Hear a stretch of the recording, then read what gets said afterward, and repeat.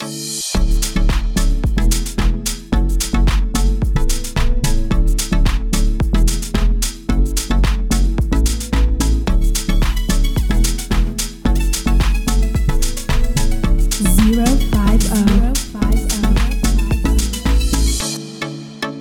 to 050. I'm your host, Bruce Bratley, founder of recycling company First Mile. This is our Green Impact podcast where we meet guests creating solutions for a zero carbon world. In recent years, there's been a huge amount of focus on people changing their personal choices, such as recycling, eating less meat, cycling, flying less, to help stop climate change. But there's a danger that focusing too much on individual actions can crowd out the emotional energy we have. It can crowd out support for the systemic change, and we really do need systemic change. So how do we harness the power of people, the power of democracy, to stop our leaders, in the words of Greta Thunberg, from blah, blah, blah, and to stop our hopes and ambitions drowning in their empty promises? To find out how this might be possible, I am delighted to welcome William Eccles to the show, who is co-director of The Commitment. Welcome to 050, William. Thank you, Bruce. Thank you. It's great to be here. Great to have you on the show. So I normally, in my introduction, have a ham-fisted attempt at explaining the guest's business, but The Commitment is so special in terms of what you're doing. I wanted you to explain. So what is The Commitment and what are you aiming to do?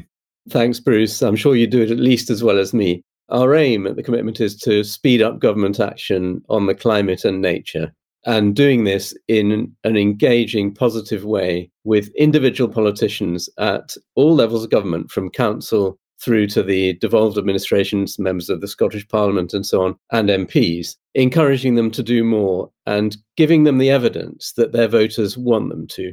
And we do this, the mechanism is asking voters to make a formal commitment to put the health of the planet at the heart of their decision when they vote, and critically to add to that commitment to say why they're doing it, so that we can take their views, their stories directly to the politicians they vote for and show them how much people want them to do more and how they're prepared to put this at the heart of how they think when they're voting.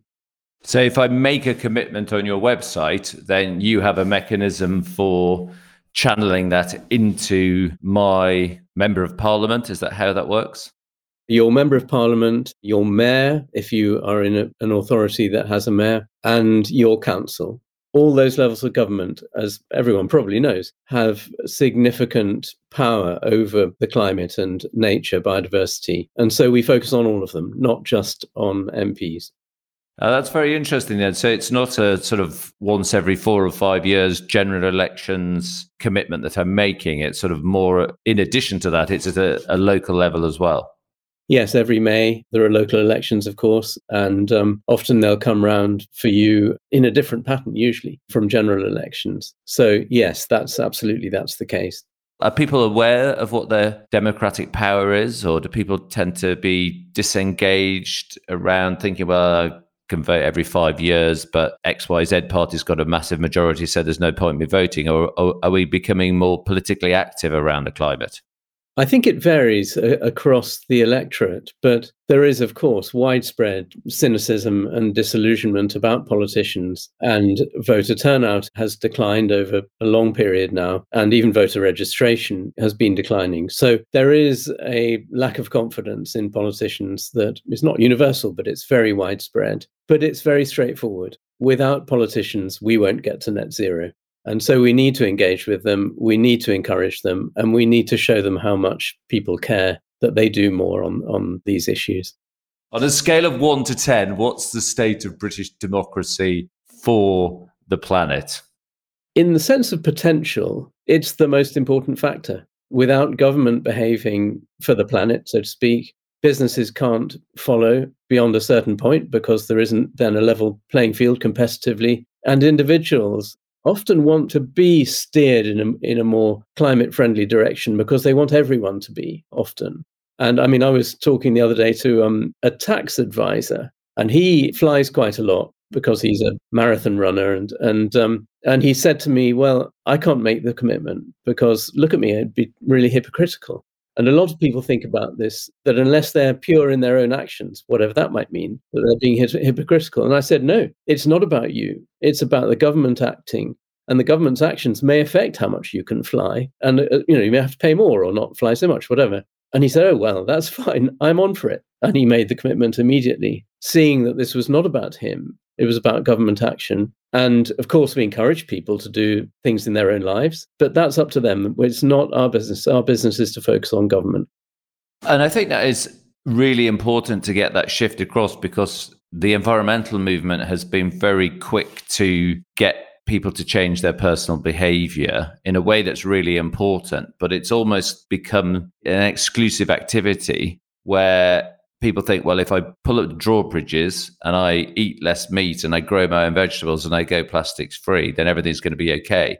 While those actions are important, in my opinion, I think it's not going to help us get these systemic changes that we need to get towards net zero. And I suppose, are we asking people with the commitment to make one more personal change? And that personal change is to influence local politicians. Yeah, it's exactly that. And we need government to do more. We need it to, first of all, to match its actions with its words, and then to escalate both.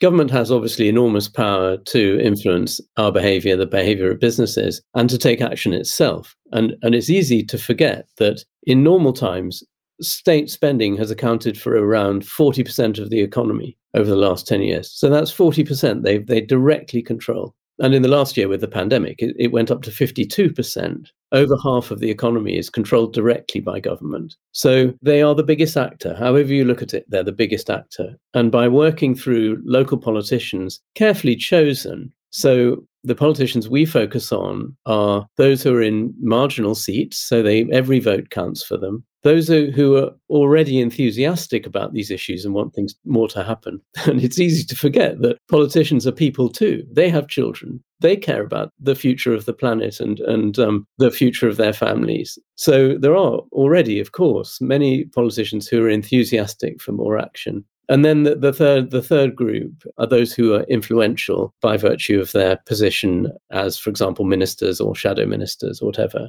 And I suppose one of the things that we believe very strongly is that in order for people to change what they do, they listen most carefully to the people they respect, the people they know and love. And in the case of politicians, again, they're no different. Who are they going to listen to? They're going to listen to other politicians. So if you can persuade a small group that this is really now at the center of voters' concerns, then they will take the message to their colleagues. So that's the basis on which we're working with them.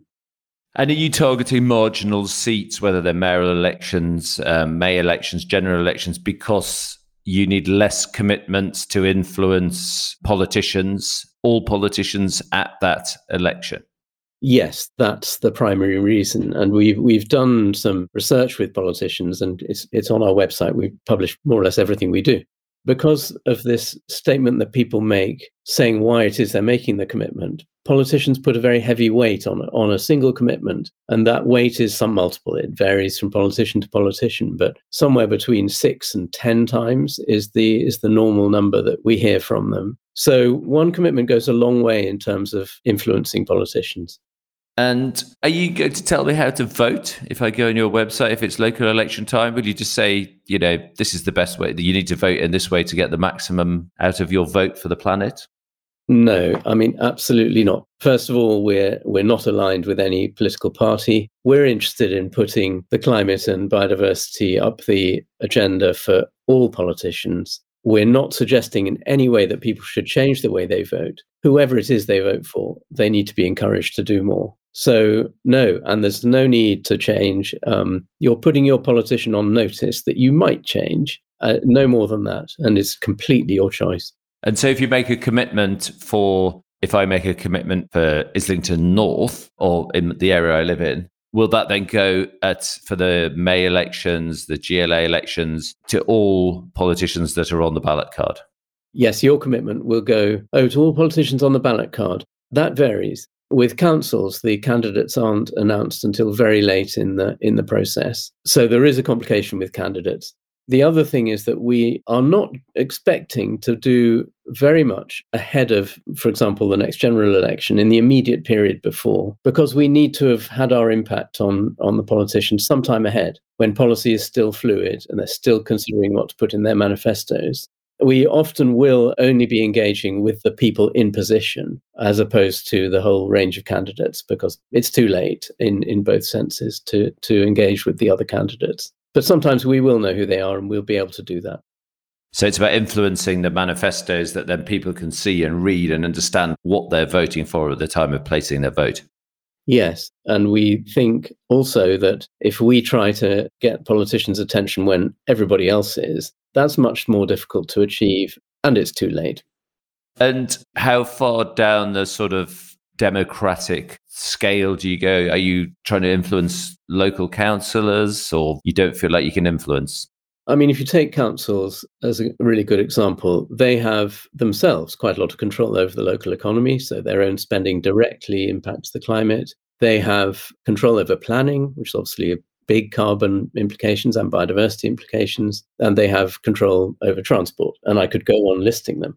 We don't go below council level because the trade-off between the power that lower levels of government have and the effort that we need to put in to engage with them becomes, we think, unequal at that point. So councils, mayors, devolved assemblies, and MPs are the four groups that we look at. And that's interesting on transport, because we sort of hear about High Speed 2 and huge amounts of spending on big motorway projects and extensions. But if we're looking at sustainable cities or transport plans for different regions, that obviously has a big impact on the environment and influencing people to move to greener modes of transport. All of that's controlled locally. Is that the case? Well, if you take roads, for example, councils have control over all local roads. And clearly, that's really an important thing. Similarly, over local transport, so bus services, for example, they have control over any low emission zones that they seek to create. So there are big implications for the environment in all of those. So it's important to engage with them. We normally do this bit at the end of the podcast, but I think what you're doing is really important and a really nice way of getting people engaged and thinking about the importance of politics to climate change. How do you make a commitment? Do I need to spend a lot of time preparing to make a commitment? And how do I actually make a commitment?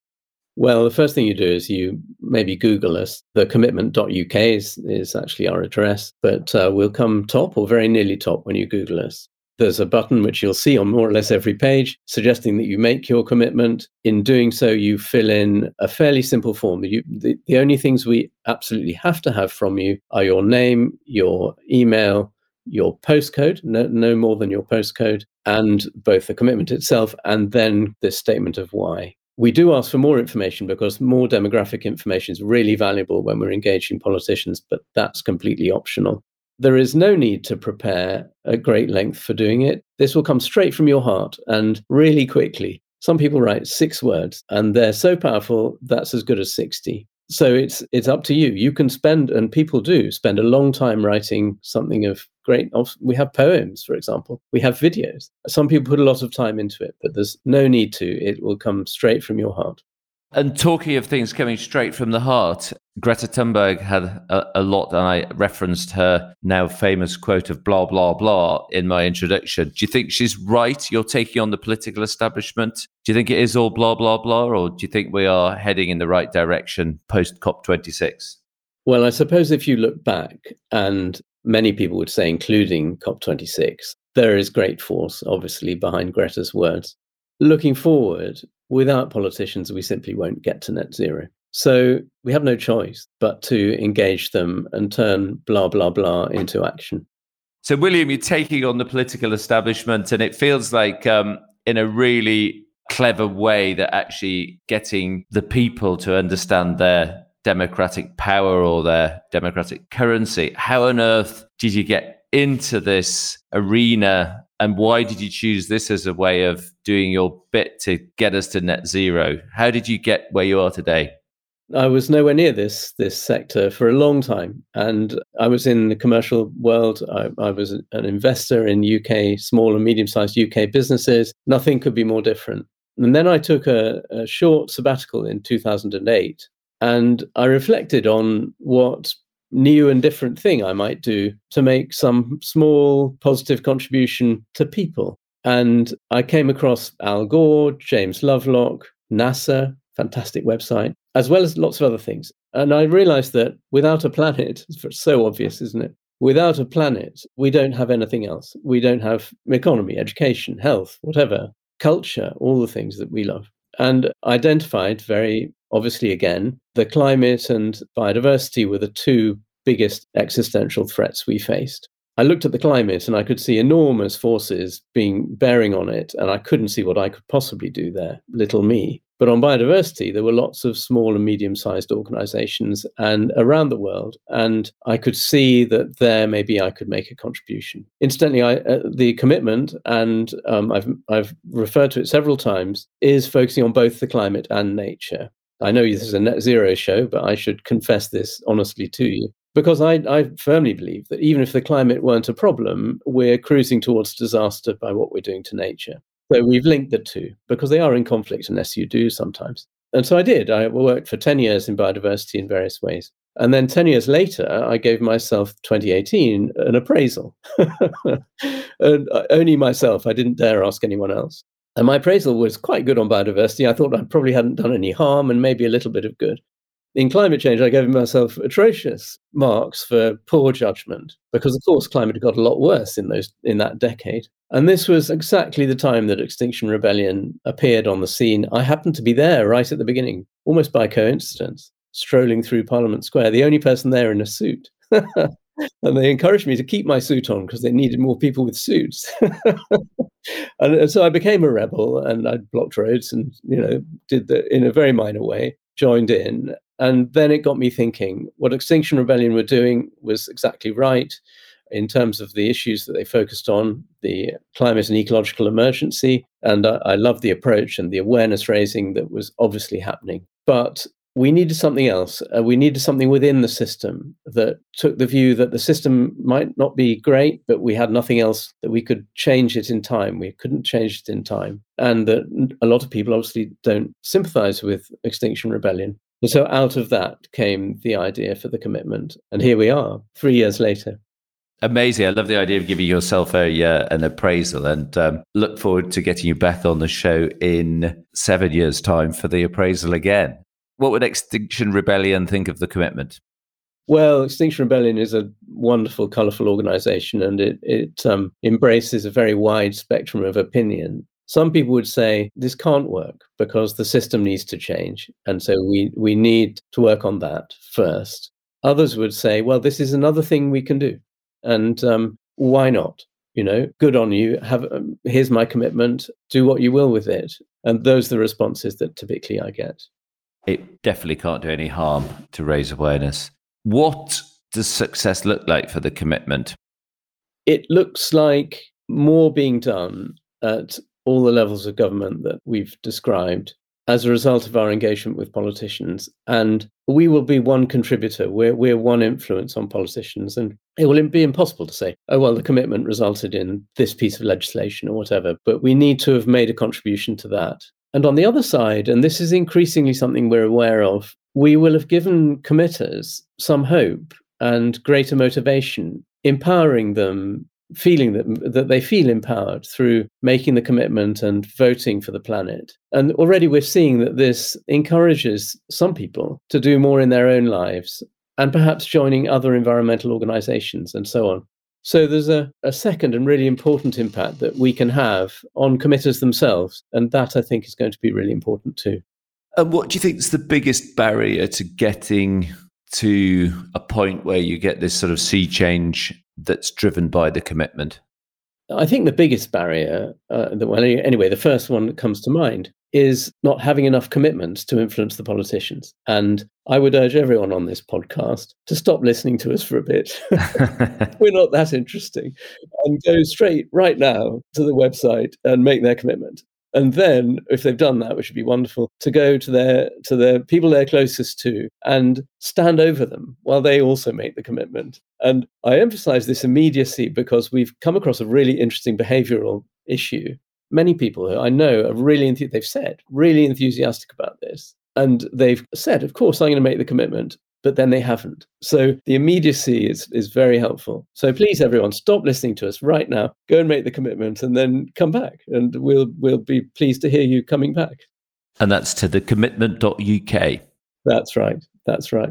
So that's a barrier. We're pretty confident we can get over that one. Another one is resource. I mean, you could argue that what we're trying to do is create awareness of a national brand almost. And if you look at the resources behind most national brands, they are very substantial financially and in terms of human resource. That is, I think, the other major challenge for us. It's to establish a national brand with quite a lot less resource than people normally have. And are politicians getting it? Are they going to get it? Do you think we're going to have a new political party focused on biodiversity, climate change, these existential issues? Or do you think politicians themselves will feel they're going to be extinct if they don't change? Our whole way of thinking is that politicians get things that their voters have got.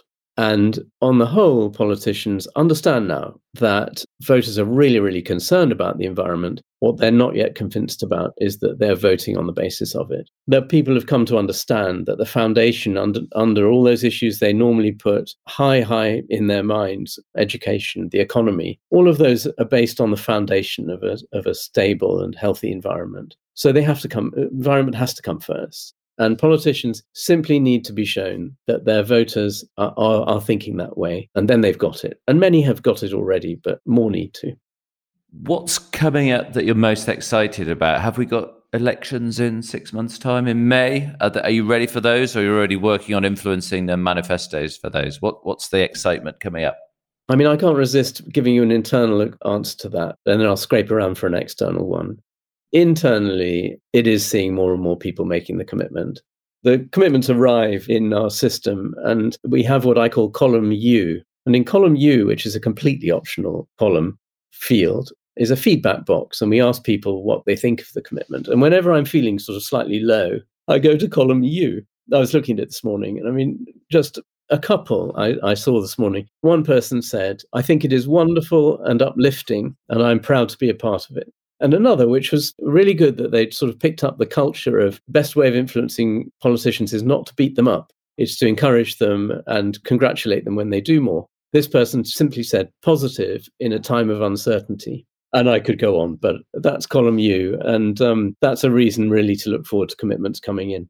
And so my external reason is, yes, there are elections next May, as there are each May. But as I say, we're engaging them now or very shortly. We'll go quiet as the elections actually approach. Yeah, so no better time now to make your commitment. Make a commitment for Christmas. Yeah, that would be very, very helpful if you would.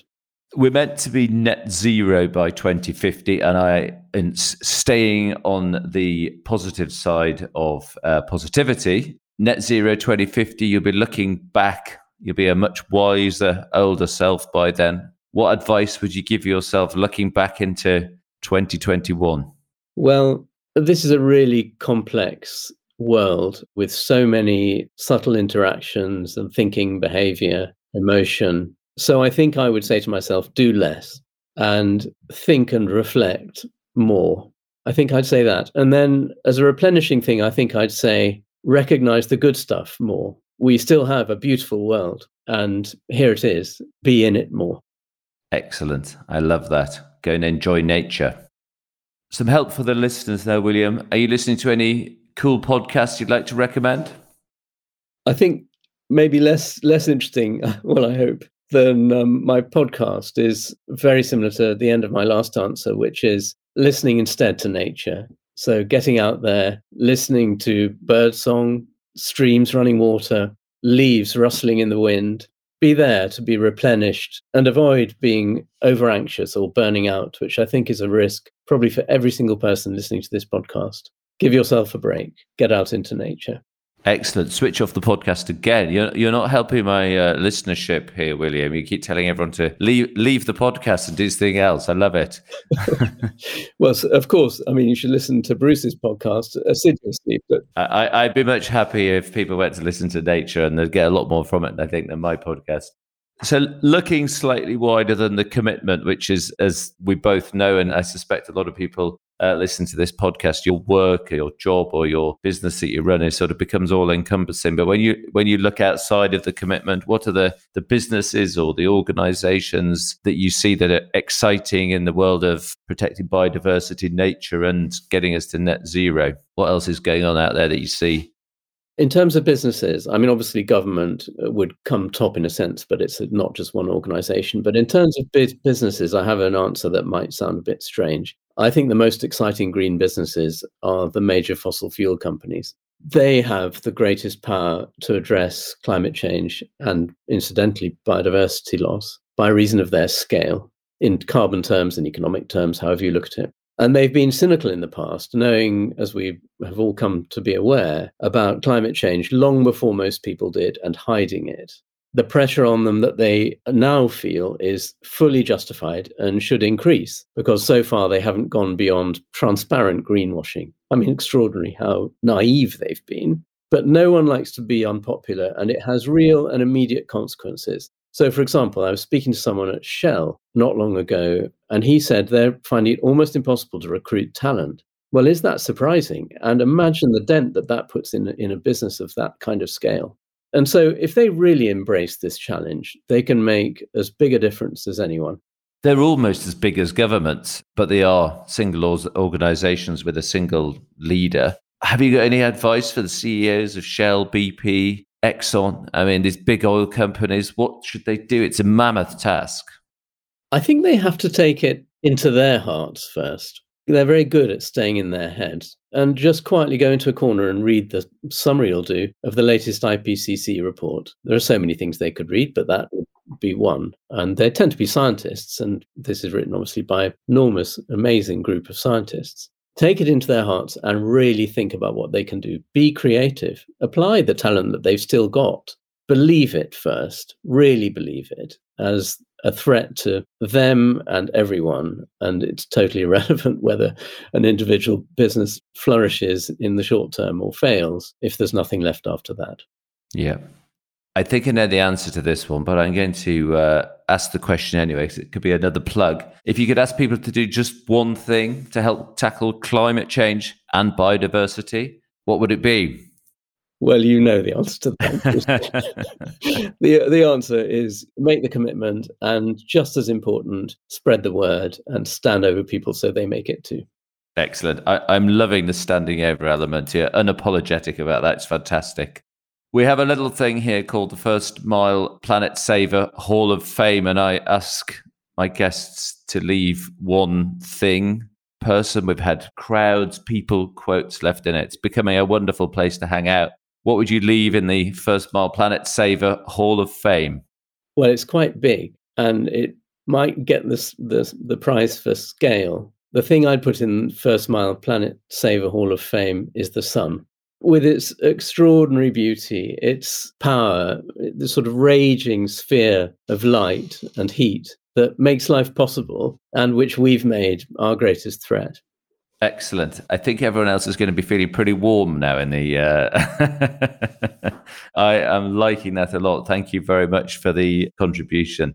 William, it's been absolutely fantastic having you as a guest. I think the commitment is an amazing organization, what you're doing and being positive and steering our politicians into a way so they understand how their people are feeling. It's been fantastic having you on the podcast. Thank you very much. And one last time, how do people find you and how do they make a commitment?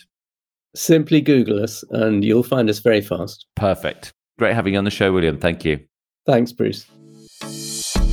I'm Bruce Spratley, and you've been listening to 050, where we meet remarkable people creating solutions for a zero carbon world. Keep listening to all episodes on Spotify, Apple, or wherever you get your podcasts. 050.